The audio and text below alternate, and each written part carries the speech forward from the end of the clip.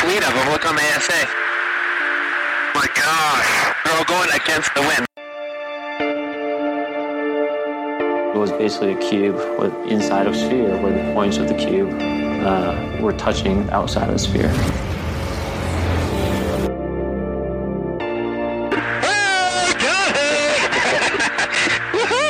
Roger. There's troubleshooting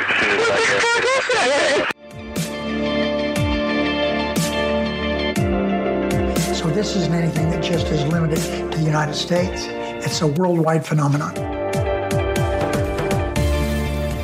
That UFO podcast is powered by Zencastr. Zencastr is one of the world's leading platforms for recording and hosting podcasts. The open beta strives to put the power of studio-quality remote video production into the hands of anyone with a story to tell.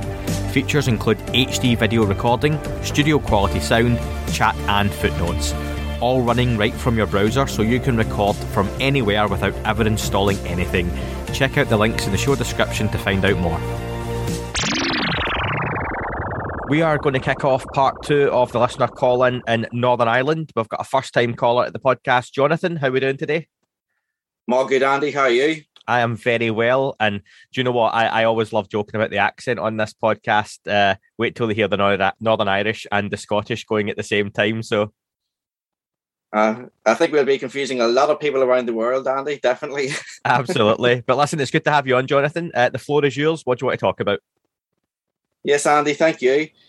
Yes, I'd like to talk about, first of all, Lou Elizondo. I think he's someone that a lot of people are divided. People within the that are interested in UFOs and people in the media as well. A lot of people do question his motivations into the UAP. But for me, I feel he's more than genuine. And the reason why I say that is he's obviously an insider. He knows a whole lot more than he can say, which he has acknowledged because of his NDAs. He's someone that the government as well has tried to, blacklist or, rub him out of history by saying he didn't work at EdTech when he did. Also, Tom DeLonge, I feel, is very interesting. I think Tom DeLonge, people did question why him, and was he really talking to people high up in the military? I think with the emails that was leaked by WikiLeaks, I think that's put that question to bed. He was in contact with high level people within the military. And Lou Elizondo, I believe, is the second arm in that, where Tom DeLonge is the entertainment side. It's getting the general populace, the masses, I think you could say, and get that into popular culture, while Lou Elizondo is more to do with politics, getting the US government and media. I think it's a two-armed. It's two sides of the same coin, and I do believe the TTSA was always going to branch into those two different areas. There was always going to be kind of a breakaway, I feel, in TTSA for that to work. Yeah, no, look, you're right the way it's gone. I think Tom started with a lot of great ideas for TTSA, and it came to a point, I think it was mentioned on a few occasions on various different shows and podcasts and whatnot, that they had to make a decision as to what they were going to focus on. And Tom, there's more than Tom and the people we saw at the face of it involved in TTSA. And at that point, they decided to go the entertainment route. I'm sure you have to say that money is involved at that point, because they are going to be releasing the movie Monsters in California at some point in the coming months. That's right. They've got the books division. Sorry, I'll cut that out. They've got the books division as well. Again, those sell really well. The Secret Machines, Gods and War. And it's another way of getting the message out there. I think people like Lou and Chris Mellon and others who left TTSA were in there for a different reason, and they saw that they had, common goals and something that they were working towards, like Tom DeLonge. And it came a natural point, I think, of, look, let's move our separate ways. You do what you're doing and we'll go and do what we're doing. But there's no doubt TTSA accomplished something quite amazing, because what Indeed. Lou Elizondo, Chris Mellon, and guys like that are carrying on now.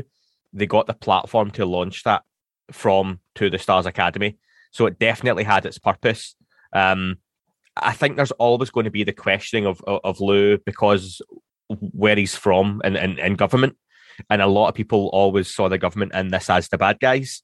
But like I've said many times, Yes. the government's not a small room of people making decisions. It's thousands of rooms and thousands of organizations all kind of building up at different levels.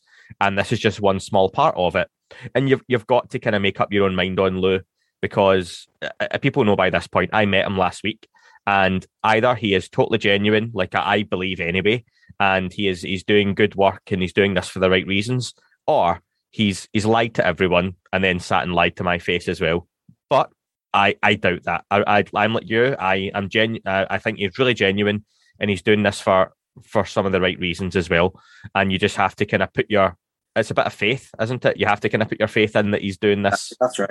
as he says, and he's kind of foraging forward, and it's made more progress in this subject in the last 3 or 4 years than it had for decades beforehand. And some people don't seem to like that, but it doesn't mean you can't accept what happened before was a positive, and we've just taken things forward.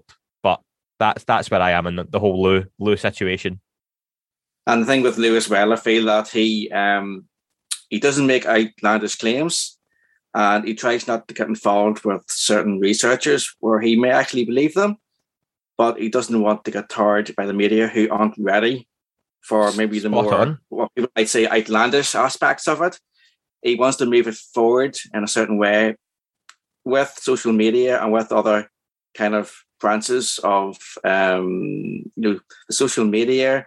There's the media themselves, the press media, and then there's everybody else who maybe don't know anything about UFOs. He wants to move everything along at the same time, but I feel now he's inching towards the more what people might say the wow factor in it, or the woo factor even, in that he's talked about possible bio samples from occupants within UFOs. It's quite interesting too that in a recent TV interview he's done, where he didn't answer a question until he established that it was his opinion that they were looking for. And I think that's a way to kind of circumvent his NDA, where his opinion might be closer to fact because he can't say it's a fact because then he's breaking his NDA. So I think there's a real kind of chance for him to move this forward, and I think that's what he's doing now into the next stage. And who knows where we'll be in 5-10 years from now if this keeps going at the pace it's going at. Absolutely. I think if you look back at Lou's interviews from a couple of years ago when he first started talking, including on Unidentified, you can see he was much more reserved deliberately in what he would say and how he would say it and the language that was used. To look at now when he's just been on Kurt Mungo, Theories of Everything, and how much he was talking about, genetic modification, interference with human civilization. We've heard about archaeological finds potentially. You've heard about all these different things now. And like you say, it's moving along at a pace that I don't think you appreciate until you take a step back and look at it as a bigger picture. But you also wanted to talk about some, you've got an interest in classic abduction cases, is that right? Yes, I think that is basically the bread and butter of everything to do with UFOs, UAPs. Without that, you don't have a base for it. For me, I think for most people, the Betty and Bonnie Hill case is astonishing. It really is. These are two people who, because of where they lived and at the time, because they were an interracial couple, they didn't want to have any type of, be out there in the press. They didn't want to be talked about. So you can't say that they were seeking to get, attention from this. Mm-hmm. And their story has, over the last few decades, has held up, and it's an astonishing story. That's something that really brought home to me the whole idea of UAPs and UFOs and how real it could be. Jonathan, let me ask you on that, because I find that interesting. Why do you think Betty and Barney Hill, Travis Walton, another one, Calvin Parker, those are a few that we can name. Why, when these things happened decades ago, do we still talk about them now when we don't seem to necessarily have a lot of newer abduction cases like that to talk about? Is that just a sign of the times that we live in? Well, I think it's to do with the signs of the times that they lived in, perhaps. It was in the middle of the Cold War. There was a lot of interest in could these be Soviet, military operations, perhaps. Plus the culture at the time, there was a lot of interest in media about UFOs. You had the Steven Spielberg film as well, Encounters of the Third Kind. So there was a lot of interest at that time. Plus it was very sensational. I think when we get to today, the reason why we don't hear about abductions is I think the narrative has moved on in regards to both the mainstream media, who would have picked up on the abductions in the past and made fun of it, to be honest. But I think the conversation has moved on today. I think there does be abductions today. I think there has been stigma. And because of the stigma that has been attached in the past couple of decades to people like Travis Walton, Betty and Bonnie Hill, I think people have been not wanting to come forward.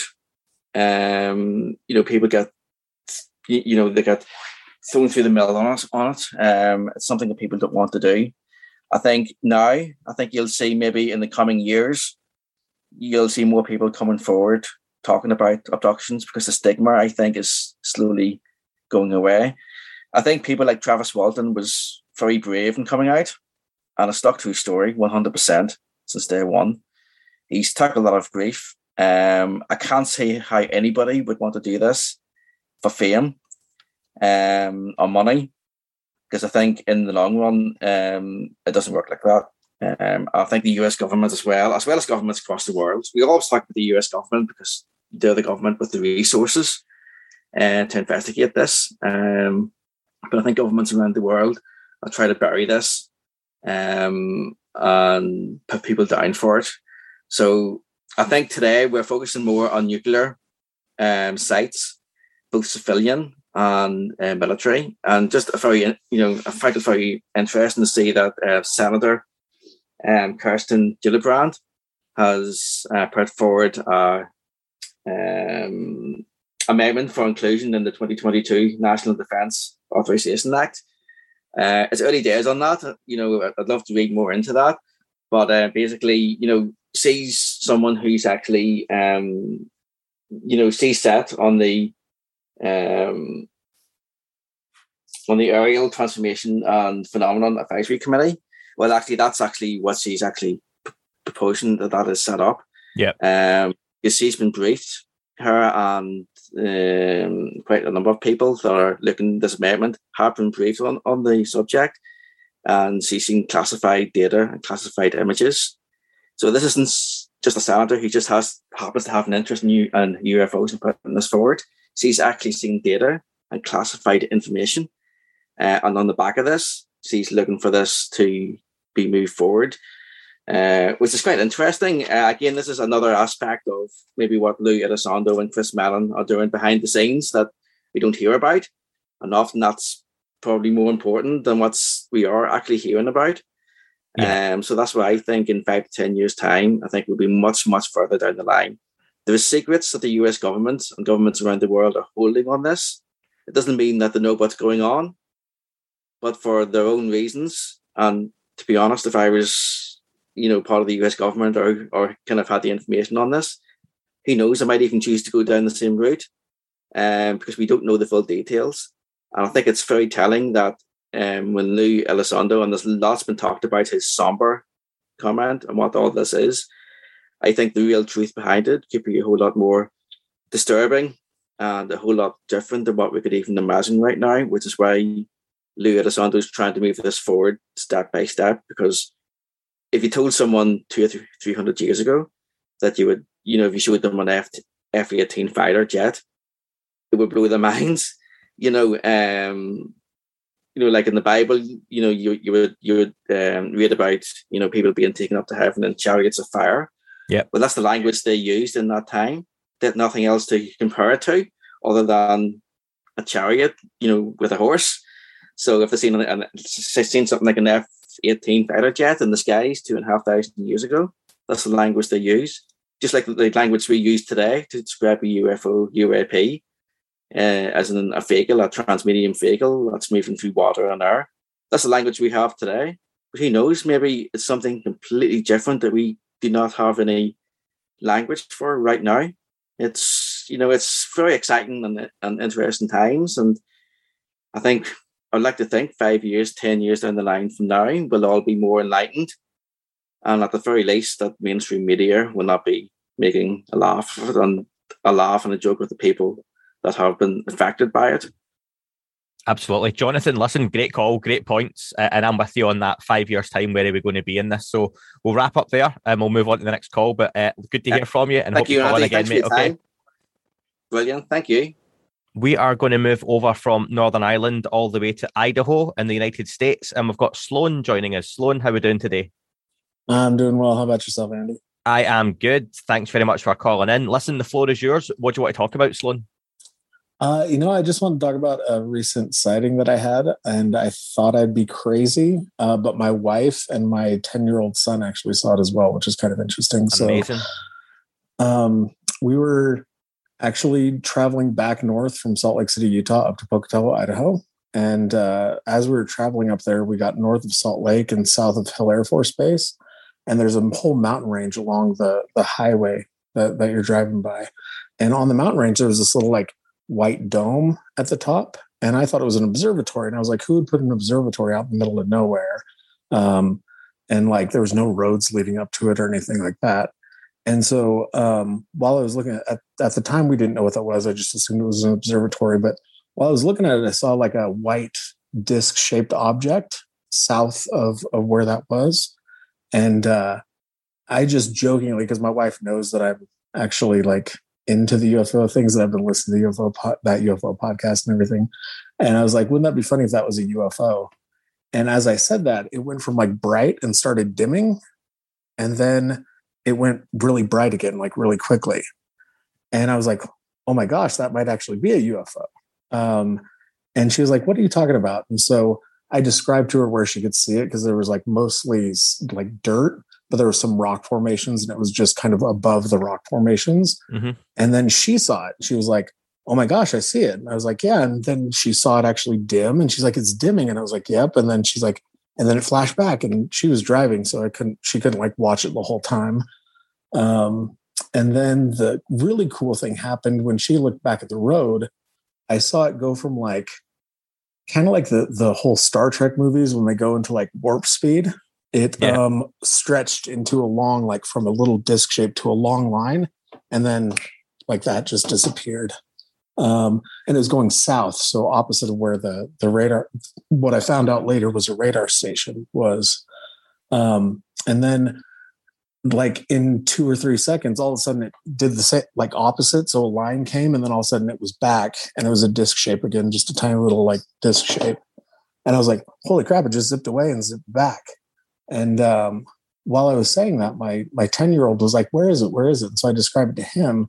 And at this point, after it zipped back, it started flying around the what we thought was an observatory, mm-hmm. in circles around it. And he's like, oh, is it flying around? And I was like, yeah, that's what it is. It's the thing flying around. He's like, oh, I see it. And then the very last thing I saw before it disappeared completely was it went from a horizontal position, it flipped to vertical, and then again just disappeared like that. I found out later that's actually called Francis Peak. It's south of Hill Air Force Base, and it's one of the U.S.'s strategic radar stations that actually has a radar radius of 500 miles and 500 miles in any direction, and it basically sends out magnetic waves to do radar and stuff. And it's anyway, I didn't know who to tell, and I thought I'd be crazy, but the fact my wife and 10-year-old saw it, I was like, well, that's crazy. And my wife was like, don't tell anybody at work, because they're going to think you're nuts. And so I haven't really been able to tell anybody, but I thought it was really interesting and something I've never seen in my life. So, no, yeah, thanks for sharing that. Is there anything in the area that any rumors, anything nuclear or anything like that, or is it just the radar that you're aware of? Well, like I said, I thought it was an observatory. My wife ended up looking it up after we got home and found out it was a radar station, but it is south of Hill Air Force Base. And I know they have like the proving grounds in southern Utah. Mm-hmm. And it's actually just due west of Skinwalker Ranch. Interestingly enough. I was going to ask you how far away from there. Yeah, about 40 miles west, I think, of due west of Skinwalker. Actually, interestingly enough. And did your wife and obviously your 10-year-old as well? Did they, when they saw it, were they observing the same thing? Mm-hmm. Yeah. So it was all you could see was this little disc shape, and it was. I mean, it looked white, but it was. It could have been like silver reflecting the sunlight. It was like 4:30 in the afternoon. It wasn't getting that dark yet because it wasn't like it was like a month ago. It was like early September, and so it was the sun hadn't set yet. Like I said, my son was the one who described it, that it was going around the radar dish, or what we thought was the observatory. He's like, oh, it's flying around the observatory. And I was like, yeah. So we all saw the same thing. My wife did see it brighten and then dim, right? So it was like got really bright and then it would start to dim and then it would flash really bright again. But yeah, the only thing that I saw that they didn't was it zipping away and then zipping back. But I wasn't driving; I was in the passenger seat, and I was keeping an eye on it the whole time. But the only reason we were looking up there is because of that whole like radar tower. It's just so out of place as you're driving along the freeway. And was there no inclination to grab your camera phone or a camera? And I did. I tried, but I didn't capture anything. But it's kind of like, when you take a picture of the moon.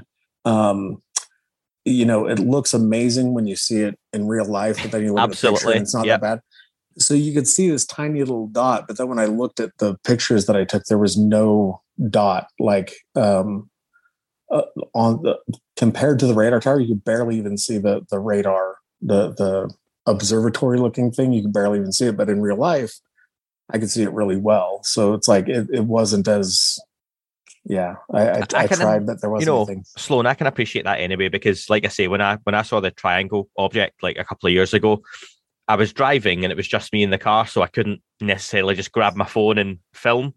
Even if I did, though, you wouldn't have seen anything because it was such a black sky. I don't think you would even have picked up the 2 points of light, because with my eye, it was really clear. And like you say, when you see the moon and you think, oh, wow, that would look great on a picture, and you take a picture and it's this blurry white little circle, and you're like, that's, even when you zoom, it's not the same. And so, I can totally appreciate that. Did you get a feeling, do you get a feeling, and like I have sometimes with these things, of if it was something else, is it something that we're messing about with technologically, or? Well, so that's the thing, is I don't know what it was, like whether it was, something out of this world, or, it was just south of an Air Force base. Maybe it was some sort of testing they were doing to see what the radar could pick up or something like that. That could definitely be the case, especially since the Hill Air Force. So it was north of Salt Lake and south of Hill Air Force Base is where it is. It's like a 20 or 30 mile stretch. And we were sought for maybe 5 miles, going about 60, 70 miles an hour, something like that. So about 5 minutes.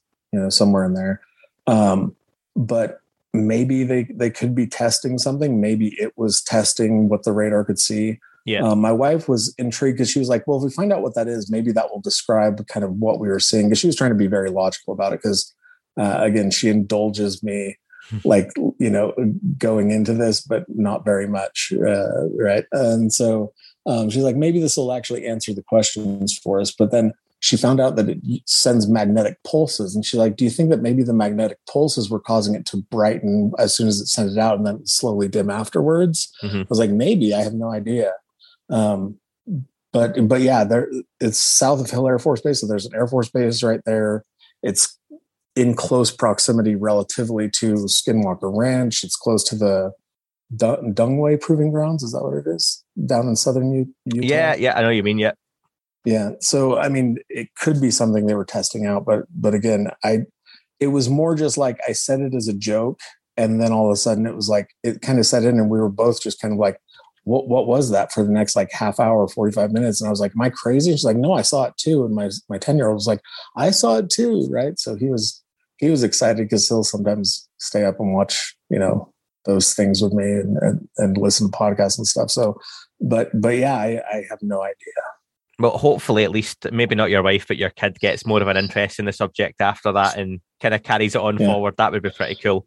I would love to hear from any other listeners who may be in the same area, around the same sort of base, have maybe seen something similar or something if it's been completely different, but that would be really cool to hear as well. Sloan, we'll have to go from there just because we're running out of time, but awesome speaking with you. Thanks for staying up so late to call in as well.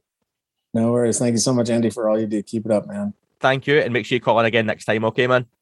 Yes, sir. We are moving over from Idaho to North Carolina, and we've got Dustin. Dustin, how are we today? We're good, thank you. Awesome. Good to have you on, Dustin. We've got Dan joining us now. For those who are tuning in to part 2 of the listener call-in, Dan wasn't around for the early ones, but here we are. It's the evening and Dan's out of his bed. Yeah, I jump in and out. The morning ones I'm not present for, but the evening ones I'm wide-eyed. Absolutely, just to ruin the continuity of people who think this is a straight across the board call in. But Dustin, this is all about you. The floor is yours. What do you want to talk about? Okay, thank you. I wanted to speak because, like, my wife and a lot of my family, they do not have an interest in the UAP phenomenon or the related, and I share information and, facts and kind of go over things from time to time, but it's just kind of met with a awestruck, who cares? It's not impacting my daily life. Mm-hmm. And another thing is, like, my children, we've been fortunate to send them to a private school, and it's a Christian school. And I have sort of a conflict on how do you talk to your children about this, because they love sci-fi movies, and you show them some things from articles that you read or videos with the phenomenon.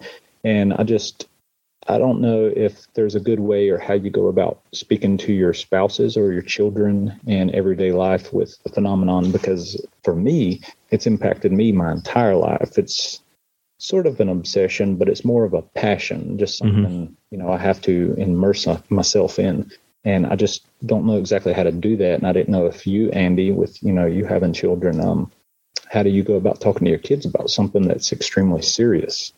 Yeah, so I suppose my kids are like 5 and 3, and the 6-month-old doesn't really matter yet because he's too young. But the 5-year-old and the 3-year-old, like, I've always talked about UFOs and aliens. Like, my wife gets a little bit annoyed at me, and I get into trouble because my son in the school he goes to, they will tell him about God and various different religions and all that kind of stuff at an early age. And he'll come home and again he'll say, "Daddy, God created the world in 7 days." And I'll say, yeah, that's one theory. And, there's conversations you should and shouldn't have with a 5-year-old. But I tend to go, well, what if it was aliens, or what if it was something else? And it is just that what if, keep the options open. I don't think at any age, not to tell people how to raise their children, that they need to be pressured into what they should believe, because right now, none of us know exactly. There's scientific way, the religious way, and everything in between. But I've always talk to the kids about UFOs and aliens. They know Daddy has a podcast. They know I talk about aliens on the podcast. And I've kind of bought them little books. There's an X-Files book, which is Mulder and Scully as children.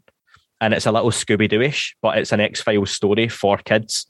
So I bought them that very young. So I read that to them some nights. They've got a copy of Chase Klutsky's book, which she wrote about, again, are aliens really real? And again, it just introduces the concept of what aliens might be, and at a very early age to have that discussion. So it's definitely, as they get older, maybe a more difficult one because they're going to make their own choices and decisions. But I suppose kids now have a huge access, Dustin, to social media and YouTube and stuff we never kind of had when we were younger. And in terms of my wife, I'm lucky she's really supportive in terms of the podcast. It takes up a lot of my time, which I've gone on about enough. But she is really good with that. Like, she is doing bedtimes right now as I am recording this call with you. And that usually happens with interviews or editing or anything else that I have to put together, or just Dan and I catching up to research. But just having the UFO conversation, I've asked her, and when we have that chat and she sees how passionate I get and I get really involved in what about this, and did you see this happened, and she'll play along and she'll nod and agree. But when it comes to me saying you don't really seem to care or get excited about it, she says it doesn't, because it doesn't, she says it doesn't impact her everyday life. And for her and for 99% of the population, that's it. That doesn't impact their everyday life right now to know about this or what what's going on or what might be going on. And I can understand and appreciate that side of it, if that makes sense. It makes perfect sense. You wonder what's the difference in you and me and them. Why does it impact us the way it does and not others when, clearly there is something unexplainable happening. It's not an if it is, it's a truth. We're just trying to find out what it is. So I just find it, intriguing, but that's just a thought I've been having for a long time. I think there's also something to the idea. Again, we've mentioned my own sighting when I was a kid, and there was 4 other people there. Now, my mum saw that as well. Huge big disc on its side spinning round, and still has no interest in the subject. Doesn't believe in aliens, UFOs, or anything like that. Even though she saw something pretty incredible, pretty close up that she can't explain. I think it's just, again, how some people are wired. And if they choose to, if you're listening or watching this podcast just now, then you have an interest, at least in the subject, that you're willing to entertain the conversation to a degree. And I just think there's still so many people out there for a whole load of different reasons that just aren't ready to do that yet. You're right. Well, that goes back to my upbringing and like evangelical Christian upbringing. A lot of people believe in things that they're taught, and they have feelings, when the Holy Spirit's moving and, you get people together, they can create, I guess you would call it a mass hysteria perhaps, but it's that along the same lines where a lot of people together can be on the same thought and they can create the feeling where everybody feels and sees the same sort of thing. I call it mass hysteria. It may have another name, but, people can witness events, people talking in tongues and things like that, which I've witnessed, but we have no problem believing that because we accept that's from God. But like you said, your mom, if she's seen a literal craft flying and that doesn't change your belief, that's just strange. And yeah, and to be fair, I'll be really honest, before I started this podcast and spoke to all the people I have now, and that's not just guests, but listeners from around the world and people on Twitter and Instagram and Facebook and all that kind of stuff, I always thought that people's religious views would be the block to them believing in this subject. What I've found is probably the opposite, that it's people with religious beliefs that actually have the most open minds to this subject, which I find really, really interesting. And it's really nice, actually, as well. Yeah. I'll leave you on one more thought here. This is the last thing I want to say. My grandmother, she is I don't want to say it like that, but she's very strict, I guess, religious, very, very old-fashioned the way we was brought up. Mm-hmm. She believes everything's from God, which, I guess however you picture God is true, and to some aspect. But she told me as a child about an event just because I was talking to her about extraterrestrial or something when I was a kid. She said, "Oh yeah, we seen a UFO come over our house. We had the pastor over, and she had like 5 kids, and they all was screaming outside. And they come outside and they looked up, and she said it was a circular craft. She could see windows in it, and it was spinning with lights, made no sound. And she said she thought that was an angel coming to take them away. She thought that was their time to go to heaven, and is zipped off, and people around the town seen it. But, that was one event. And, she associates that with an angel. And I just, I can't see that. I seen Dan's Twitter image of that angel with that, wheel. I don't know if she associated it with that, but I just found that kind of odd.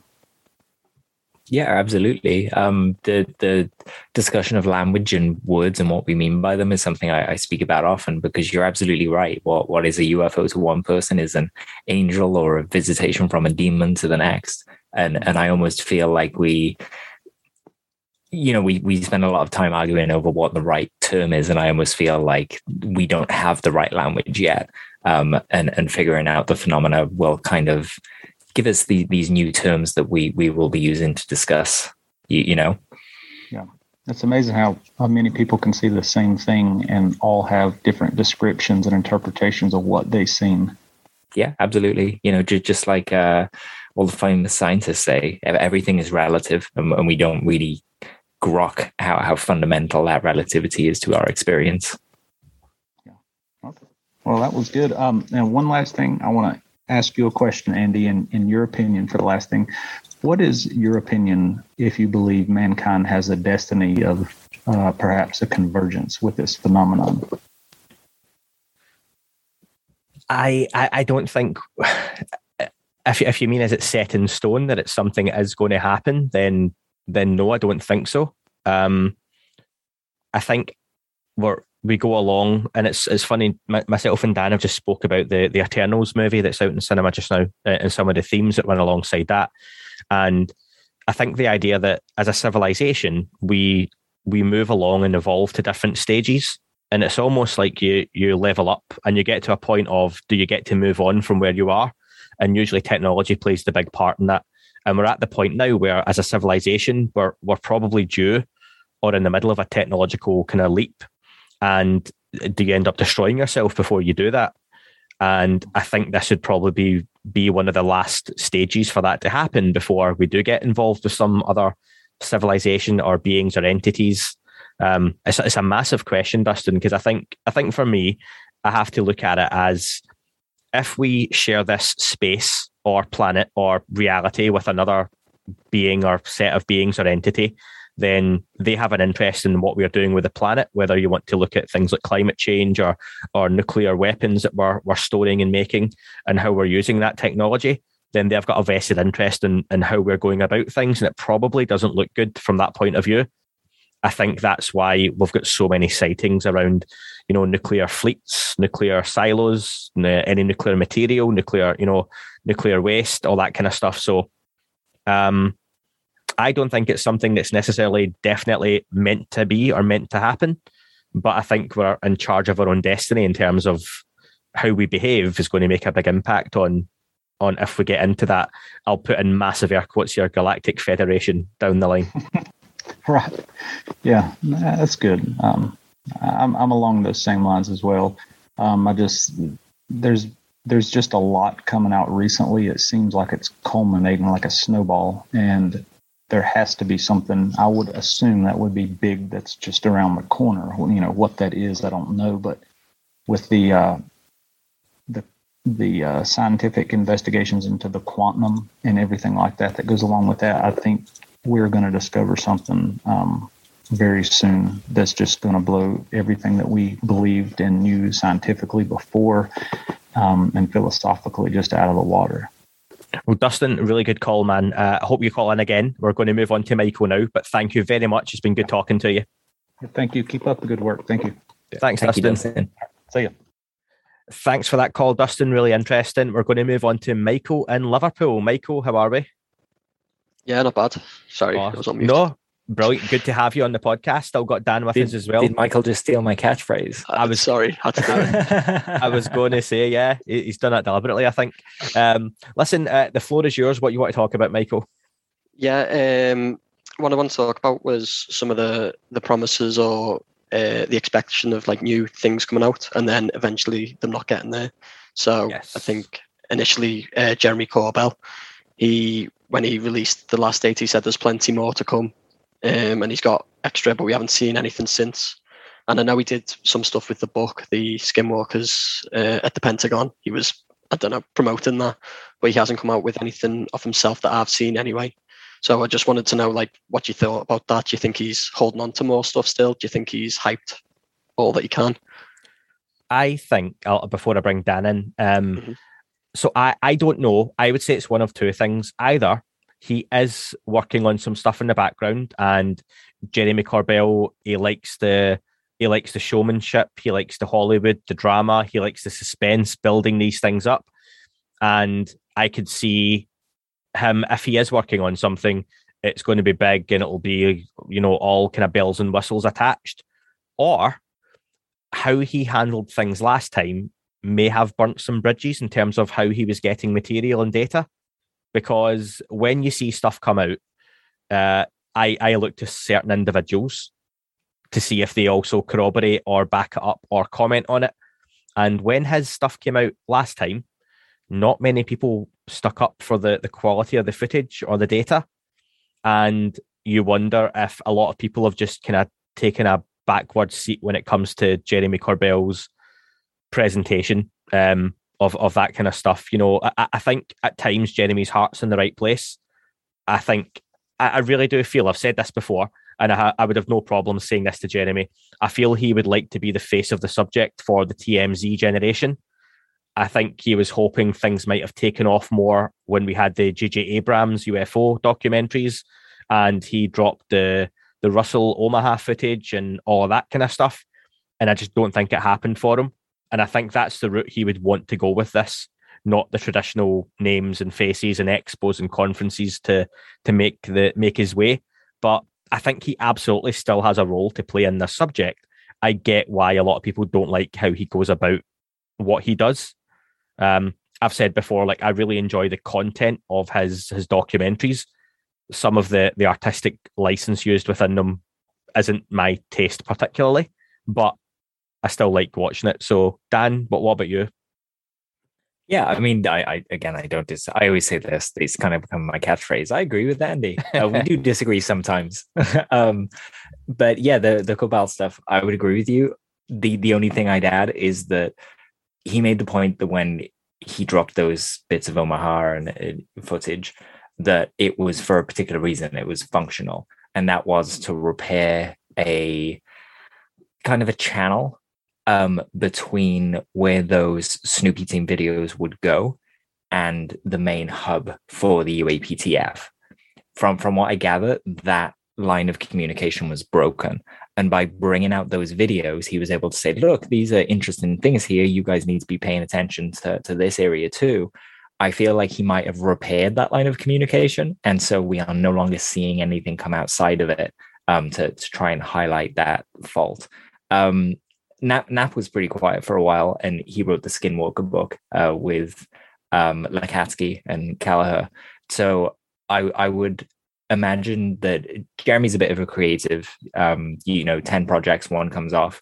So he's probably going through those 9 other projects right now, with the one that he doesn't know is his next project currently in formation.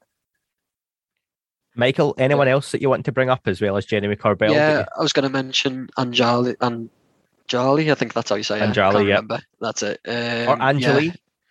I'm not sure. But I think I saw that one that's been postponed. I'm fairly sure I've seen her correct both ways of saying the name.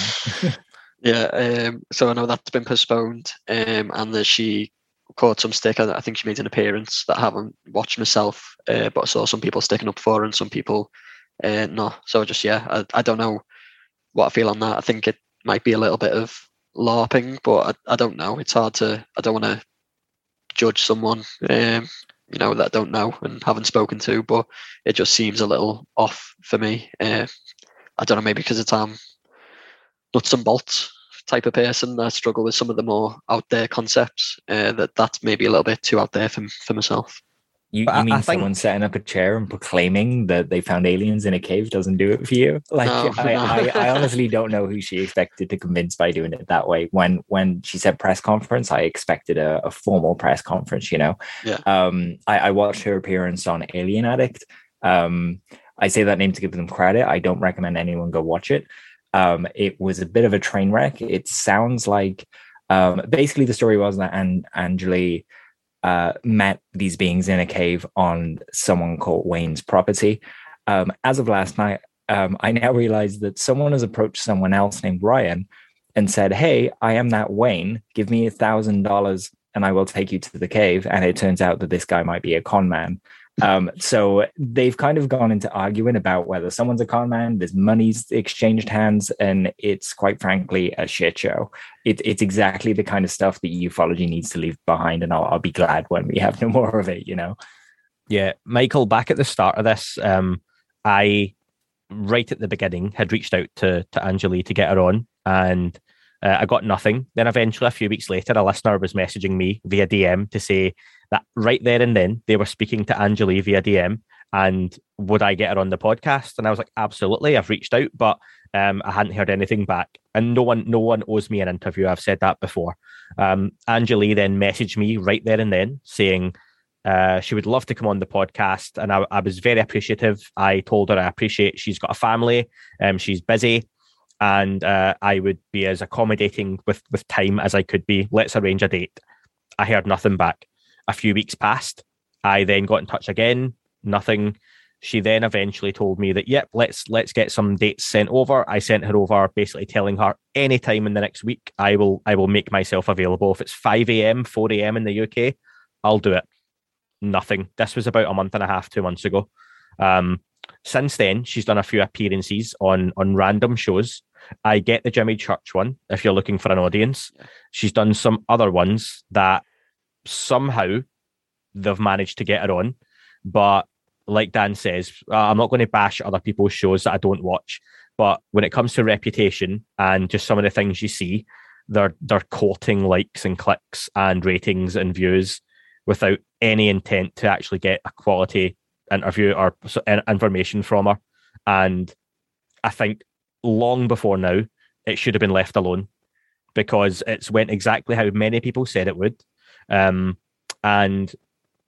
I appreciate that maybe something did happen, and we've heard about, I believe, that this Wayne character, because right now it is a character, as far as anyone knows, has cancer, which, if that is true, Godspeed in dealing with that and getting treatment. No one should have been harassing anyone or calling anyone out. But you made the point, Michael, that you didn't want to attack the person. And you know what? You don't have to attack the person. And even as nuts and bolts, if someone came out tomorrow and claimed that they had a nuts and bolts craft hidden away in the Mojave Desert, and they were going to lead an expedition to there, and they were going to do it via Twitter poll, and everything that's happened so far happened with that, doesn't matter it's blue aliens hiding in a cave, or if it was a UFO that was crashed in a cave, just the way the whole thing's been handled and how it's unfolded has been awful. And I think there are just people now who are looking to jump on the bandwagon of, can I grab Anjali for an interview, because people will find my channel or podcast, and it's just poor. And that goes for anyone who just quotes controversy in this subject. I think people see that we tend to leave it alone. Yeah, I think you're right there. And I think, like, best case scenario, it's a scam, and the worst case is someone's not stable or something. And so I think, like, it's a tough thing to have a go at. Like, yeah, I think it's, and whichever it is, it where you can. Yeah, that's it. Whatever it is, Michael, the best way to do is just leave it. And if something happens down the line, and I would love, my ultimate outcome for this would be sometime down the line, and Jali comes back on Twitter and says, I've got George Knapp, Jeremy Corbell, Lou Elizondo, Chris Mellon, Jimmy Church, Richard Dolan, and Neil deGrasse Tyson all coming with me to the Mojave tomorrow, and we're going to meet the aliens. Fantastic. And it happens, and they do. And they come out and something happens from there. That would be brilliant. Is that going to happen?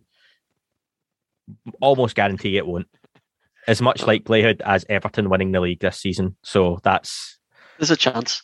Yeah, that's it. Yeah. so yeah, for me, that's kind of where we're at with that. But look, Michael, we've run out of time. We're going to have to get on to our next caller. Great points to bring up, because we haven't managed to talk about those, and I think it's some really good stuff to bring up, and it's very timely as well. So good talking with you, Michael, and make sure you call in again next time, okay? Yeah, you too. Cheers, guys. Cheers, Michael. Cheers. Next up, we have regular contributor to various different streams that we have. We've got Dave Smethurst. Dave, how we doing? Oh, I'm doing great. Good to see you. Good to see Dan as well. Very good. Yes, always good to see you, Dave. Dave, can I just tell you, I feel more honoured than Chris playing tonight. I'm obviously more important, but Dan, you're here as well. Marvellous. Every time I'm editing, I always cringe, because Andy, he'll often use that joke with people, and I'm like, it's not that at all. I had stuff to do. I have mad respect for Chris and what he does. Well, it's not me. You need to convince Chris, not me, Dan. It's for the sound of it. For anyone who's not heard it yet, on the KGRA show on the 5th of November, interviewed Chris Plain, who's the head science writer at The Debrief. That will go out on the free feed and the main feed in a couple of weeks' time. But if you want to check that one out, it's on the KGRA YouTube channel just now. That's what Dave's referencing. But it was a good talk. I liked Chris. Good speaking with him. I thought he was brilliant, actually. It was really good. Fantastic. I thought it was excellent. So, well worth listening to anyway. I didn't realise what a range he had and where he was coming from in the field. So, because I thought he was like a bit more conservative science guy, but he's got both. I thought he'd come over really well anyway. So there you go. No, and Dave, you said some nice things about that interview, because I know you'd heard Chris before, and you'd got in touch with me asking me to make it make sure it wasn't a comedy show. I think was pretty much her words. And I was like, don't worry, we do our own styles, don't we? So I'm glad it worked out. Chris was a good guy to talk to. He's a funny guy too, and you do need that kind of sense of humour, I think, in this subject to make it and last in it. So it's good to have Chris on. He was a bit giddy, wasn't he, on the UCR one? I mean, I thought that, but they're always a bit of a couple of sentences away from a chorus line there anyway, aren't they? I sort of could see Lou doing the jazz hands as he sort of goes, but I mean, it was all right on that. They were just all knew each other, didn't they? But high energy. Yeah, we're like the UK version, which are much more polite and low energy. That's what it is. More miserable. More miserable. That's exactly what it is. Yeah. Listen, Dave, what do you want to talk about? The floor is yours. I've got two things, which are I think the contrasting sort of thing where we are in the field at the moment. I'll let you be one first. Not hit you, but I should tell you one first, then the other. But I'll try to be brief because I know time's always pressing. The first one is an obvious one. The pivotal change in this legislation with Senator, is it Gillibrand? Gillibrand, yeah, and because she was a presidential hopeful, as I'm sure you all know this, or a candidate. I think she's got links to the Democrats there, possibly links to Chris Mellon, Armed Services Committee, Intelligence Committee. So this idea of the ASRO office, a beefed up link between the intelligence and defence, possibly nominated members. Could I see Lou and Chris on there, or who knows? The nuclear thing, will we see the DOE pulled in? Stuff around the public reports. It was for me, a big step change, or it could be a pivotal change in what happens, assuming it's not opposed, which it looks like it. So I just wonder what you guys thought about that, Dan made a good point earlier that he sees like this subject and this topic seems to be very bipartisan. And it doesn't seem to be getting any fight back, does it, from either side, whether it's a Democrat or a Republican that's putting these notions forward or talking about UFOs, UAP, exotic technologies. They don't seem to be using it as yet anyway in any sort of trash talking or talking down. Or what will be interesting, I suppose, is when election times come up, if any of these people that have been talking about this, like a Rubio or a Warner or a Gillibrand or anyone involved in this subject who has put these forward, if it's used against them by their colleagues who'd be running opposing them, because I think that for me would show and be a big telltale sign, to be honest. Dan? Can you imagine, like, if someone did use that against them? I can just see Rubio, turning it back on him because of the way that he's been using the language to talk about UAP.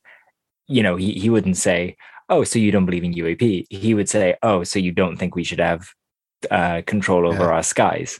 That would be, and people would have to be crazy to disagree. So I can almost see how they would respond already. What I would love to see, Dan, is actually Rubio just say to them, come here for a minute. And he gets out his phone and just says, watch this quick video. And they just go, oh, yeah, I agree. We have to do more about this. And I think we need briefings. And absolutely. That's the other thing. Everyone that's come out with these briefings seems to be more convinced than they were before. They don't come out going, actually, I kind of agree with Nick West. They're not being briefed on balloons. They're being briefed on these incredible things. And on our, I don't know if it would be out by now, but Andy and I did a news show, and I was saying that they only tend to ask for things that they know exist already. So if there's a bunch of, data on biological issues, and a call for a public advisory committee of 25 people from all these different institutions, I imagine those people are already talking and they just want to formalize. Yeah. Did you see? I thought it was interesting that Tom Rogan, the article he did in the Washington Examiner, where he's virtually saying, well, if you're basically, if you're not a serious mainstream journalist, if you don't think Kraft buzzing your nuclear weapons is, is not an issue to report on. And I think it was I can't remember his name. Anyway, another guy he virtually threw down the gauntlet to the mainstream media to do it. So I think that's exactly what he'd say, Rubio. I think that you're exactly right there. I just thought it was potentially really important. And I was thinking for Senator Gillibrand, it might be quite interesting on a presidential CV at some point in the very distant future to have pioneered this issue. So that was also, we never know what you might see. Yeah, absolutely. The politicians pick up these hot button issues all the time, and this is growing and growing and growing and growing.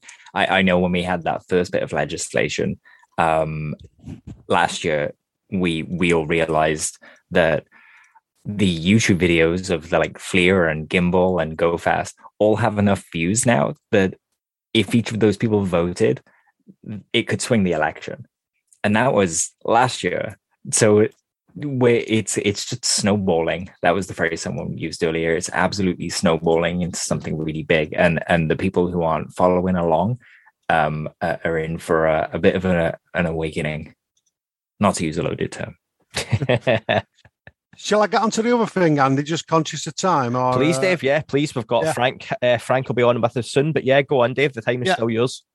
I should. I've written this down because it was a bit of a tongue twister. Has Lou gone woo, and should we too? Because I think he's talked about DNA. We're in the middle of the food chain. Ancient civilizations, possibly past ones, and there's the Atlantis connection. Well, he hasn't said that, obviously. I know he hasn't said that. Dimensional reality, possibly another race.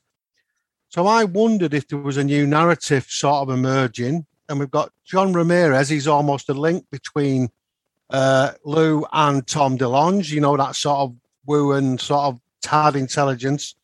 And then from Exo Academy and then Ross Coulthard, we've got this really weird stuff for this time traveler stuff coming in, and even this cataclysm stuff. So I feel like you're almost being dragged down this sort of, not rabbit hole, but it's a rabbit hole that's got a bit of heft behind it, really. So I just wondered what you thought about Lou going woo, which I don't think he is, but he's going there a bit. And generally, it's taken a bit of a left turn in some ways, the topic recently. I just wonder what you thought.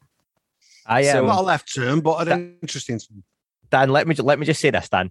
I think that the term woo, for a start, I know some people don't like it because they think it's derogatory to poo-pooing some of the more out there stuff involved in the subject. I don't mind it because I think right now it separates the nuts and bolts to the spiritual, ethereal, multi-dimensional, interdimensional aspect to the conversation. So I don't mind using woo. And if anyone hears me say woo, that's what I mean. And that's what Dave means, I'm sure, as well. Yeah. I think it's just a way of people like Lou getting different language and different ideas into the conversation because it has to move down the line. I've said before, I think a couple of years ago when you saw Lou do his first interviews on various channels like Fox or Unidentified on History Channel, you saw him use certain language, certain terminology, and he stayed away from opinion even back then. I know he still generally veers away from opinion now, but I have heard him more and more say, I just want to clarify, this is my opinion, and then give opinion. So I think he's just opening up different conversations. And like I've said to Dan, I am no expert in people's NDAs, but if I was under an NDA for something as sensitive as this, but I was still trying to have the conversation, why wouldn't you throw out a little bit of opinion that's wrong with a little bit of opinion that has some aspects of truth to it? Because I'm sure that would be a way to keep the waters murky enough that you can have a bit more of a conversation to suggest A, which is kind of right, or B, which is kind of wrong. But you put them both out there and you let people kind of make up their own mind. And I think, like I've said before, with Tom DeLonge, I think Dan Kurtjai-Mungo loved my jigsaw analogy, didn't he? Tom DeLonge has a 100-piece jigsaw with half the pieces missing. And he's scrambling about trying to work out what the picture is. And he fills in the blanks himself. I think what Lou does now and again is give you an extra jigsaw piece. And it just makes the picture a little bit clearer, but not all the way. Yeah, for sure. We almost have to consider as well the implications of slide 9 and everything listed on that. Slide 9 was part of a briefing presentation that had some really kind of woo stuff on it. I think we're being slowly walked kind of through when the community got their hands on slide 9, there were a lot of conversations about what the contents of it meant. It's a lot to digest, and it's a huge paradigm shift to realize that stuff is all real. So I think this stuff isn't necessarily new. If you were kind of knee deep in this, you had an inclination it was going this way, but it's certainly new to the mainstream conversation that Lou's been having. And I just say if people want to, get a little further ahead again, to listen to those breadcrumbs and go off on those threads that Lou talks about, and feed your curiosity and see where it takes you. Yeah, I mean, it is going. I know what you mean about him raising other things, and you're right, but it does seem to be going in a particular direction, doesn't it? It's not like a random throwing out different ideas as like in a seminar. There is things about human origins, about but a few other things that I thought were quite interesting. And I do think when you hear Ross Coulthart saying things about what the other intelligence community people are saying, it's I don't know what I mean. There's just a bit of a churn of ideas going around there, and people are sort of throwing their two pence in. I don't know. Well, Lou, I mean, the others. We've got to keep every possibility on the table until it's proved otherwise. And before now, we had humans or aliens. That was the box. And then, as we know, we had cryptoterrestrials, ultra-terrestrials, all these other possibilities. And now we're getting even more possibilities come into play. So I think, like Andy said, it's kind of exercising thinking outside of the box, because that's where the reality of this phenomenon is going to be. It doesn't fit into, it's a little green man from Alpha Centauri. That kind of feels it doesn't fit the data. So we need to think wider. Thoughts, Dave? That's it from me, guys. Apart from Bill Nelson saying it's something, that was I thought that was a good show you did, by the way, with that. But he could sell you anything, couldn't he? He's an interesting guy to talk to, interesting orator, as they would say. But Dave, we'll leave you there, mate, and we'll get over to Frank for the last call. But thanks very much for calling in. Thanks for the patience. We're a little bit behind, but always good to talk to you, mate. Cheers, guys. Great to talk to you. See you later. Cheers, Dave. Cheers, Dave. And to finish off after Dave, I can think of no one better to have on from the UFO Thinker podcast. We've got Frank. How are we doing, Frank? Very well, thanks. Awesome. What are your thoughts, mate? What are you looking for? The floor is yours. Yeah, so what I wanted to talk about is basically some of the incredible megaliths and monuments from the ancient world, especially the unbelievable precision of some of the enormous granite boxes in the Serapeum of Egypt. It kind of suggests that there may have been advancements in ancient technology way beyond what anybody has previously understood. And I was just thinking perhaps there could have been some kind of links to some aspects of the phenomenon in our distant past, which perhaps made these kind of technological feats possible. I'm not saying necessarily, the aliens built the pyramids, that obviously, but, whether there may be some links there, and just kind of wondering what you guys' thoughts were on that. I mean, I'll ask you, Frank, first off, do you think the aliens did build the pyramids?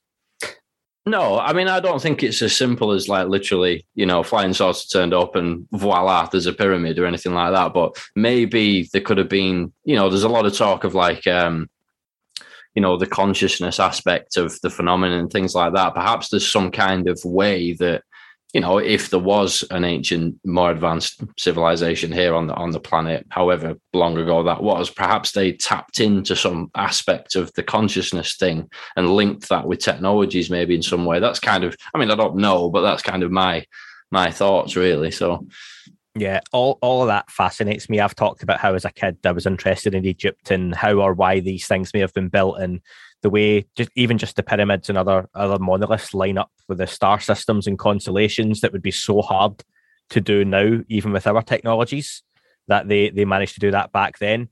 And I think when it comes to like tech, you can think about these things in kind of very modern ways, but are there other ways these objects line up for a reason? Are they the shape they are for a reason, that they draw certain? And I think it's hard not to be tarnished by decades of watching Hollywood movies that, oh yeah, the pyramids, are technically could be spaceships. They could be channeling energy. They could be lining up with star systems for whatever kind of mathematical reason. But I don't know. I think that's definitely an aspect to it. And again, we've talked about the Eternals just before, Frank, the Eternals movie that we've just both been to see. And there's a lot of themes within that talk about civilizations through the millennia having help or guidance to allow technological advances for civilizations to grow and move on. And I think that's it would be very easy to say that Hollywood helps us with any kind of soft disclosure because it drip feeds out these ideas to the public. Because if you were going to get new generations ready for that sort of thinking or these sort of ideas to come out to the mainstream, then what better vehicle to do it through than a new Marvel movie where you can introduce the idea to children from age, 3 to 83, where, archaeological finds in the desert, spaceships here, interference in the human genetics and human civilization for thousands of years, all these kind of things that we hear about in ufology or UFOs or aliens are there in a Hollywood movie. And I think a lot of that was really interesting for me, especially when you see them, the huge ship comes out the desert in Iraq and you hear about different archaeological finds, whether it's Iraq, Afghanistan, Antarctica, and it's a whole rabbit hole of a conversation, isn't it? Yeah, definitely. And it's kind of, something I shied away from, years ago because of the typical kind of ancient aliens thing. It's not necessarily something I really bought into, but the more I look into these kind of the unbelievable precision of these monuments and the way that they were able to get cut so accurate and so precise, even though it was, many, many thousands of years ago, which is kind of turning out to be actually many thousands of years even before we thought it was. Things keep getting older, as Graham Hancock always says. And, the things Lou Elizondo was talking about recently about things from the distant past and all that kind of ties in with it as well. So it's kind of reinvigorated a bit of interest for me on that, With this kind of stuff, it's always worth... You highlighted well, I thought, when you said, I don't think a UFO came down and there's like ropes hanging off the UFO and they're picking up blocks and, transporting and dropping them into place like a giant Jenga block. It's not like that. Life is usually more subtle. And I think it's super interesting that, we've had the ideas of humans being hybrids and our DNA being tampered with for a long while. But in the kind of the realistic way that it could happen, if a comet kind of crashed on Earth and had bacteria, it could affect the primates that we were and kind of make us develop in this way.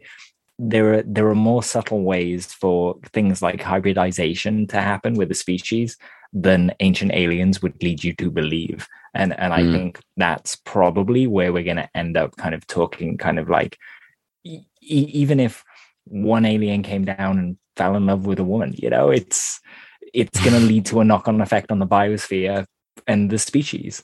So yeah, it's very fascinating, especially when you consider that kind of, like you say, the precision in those blocks. The fact that until now we haven't really had a camera that could properly capture exactly how precise those blocks were, and now we're seeing that actually the lines between the blocks are kind of invisible. That's how precise they are, and we can't match them. Our level of precision just isn't there. So it does make me wonder when we'll get to that and if we'll get to it as well. It could have been we started with fire, they could have started with sound. And, we go off on completely different paths. So yeah, very, very interesting. There's a lot there to be discovered. I think the mainstream story doesn't add up. Mm-hmm. And Frank, I love the idea as well that an alien comes down, looks at the pyramids and goes, "You shouldn't have those. Who gave you those?" That's a whole other conversation to be had. Like, anything else on that one, Frank? No, I think that pretty much covers it, really. It's just really interesting to hear you guys' thoughts on it. I'd like to know, what have you got coming up on your podcast? Well, as it happens, I've actually got Chris Leto is going to be on the show this coming week. So we've got an interview with Chris, which is going to be looking forward to that one. And I'm actually doing an interview later on tonight as well. Funny, you were mentioning just before we started recording about Ash Ellis with the UFO identified, the mini con in Preston. So yes. I'm actually going to be doing an interview with Ash as well. I'm actually on his podcast. So brilliant. Yeah, plenty of exciting things in the pipeline. Nice. Well, that's good. People should be checking out UFO Thinker podcast. And Frank, one of your listeners actually came over and found our show and left us a very nice 5-star review as well. So I appreciate that one. Thank you very much for the recommendation. Oh yeah, excellent. That's great to hear. I always big you guys up, big inspiration to even get my podcast started in the first place. Cheers, podcast inception. We all just pass it along, don't we? Excellent. Frank, always good to hear from you. Thanks for the call, mate, and we'll speak to you again soon. Yeah, thanks a lot, guys. Speak to you soon. that is all for this week's show. Thank you very much for listening. Please remember to leave the podcast a review on your chosen platform. You can like, retweet and subscribe. That would all be very much appreciated. The shows are being uploaded onto YouTube as we speak more and more. You can sign up at patreon.com/That UFO podcast to access the shows ad-free as well. Please get in touch on Twitter, Facebook, Instagram, That UFO podcast. Of course, on Twitter, it's at UFO UAPAM. And again, folks, as always, keep looking up. You never know what you might see.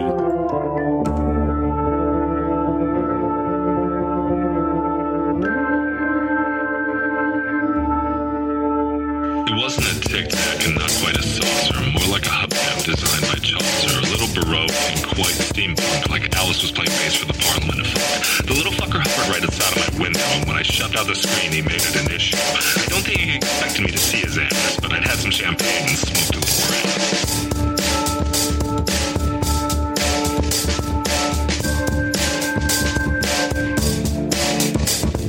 Meditative game of Fateful on Meta. I can't imagine how it could have been any better. I got to the top of the stairs and there he was. Like, you awake? I was about to abduct you, cuz.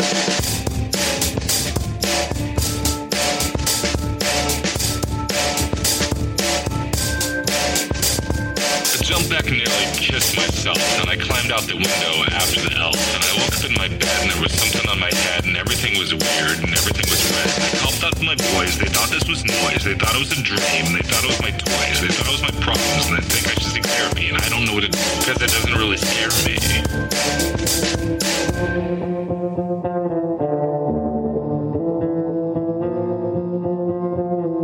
If you really want to know who I think they be, I think it's you and me and us and we and him and her and that and she and that thing over there and what's that, Jake?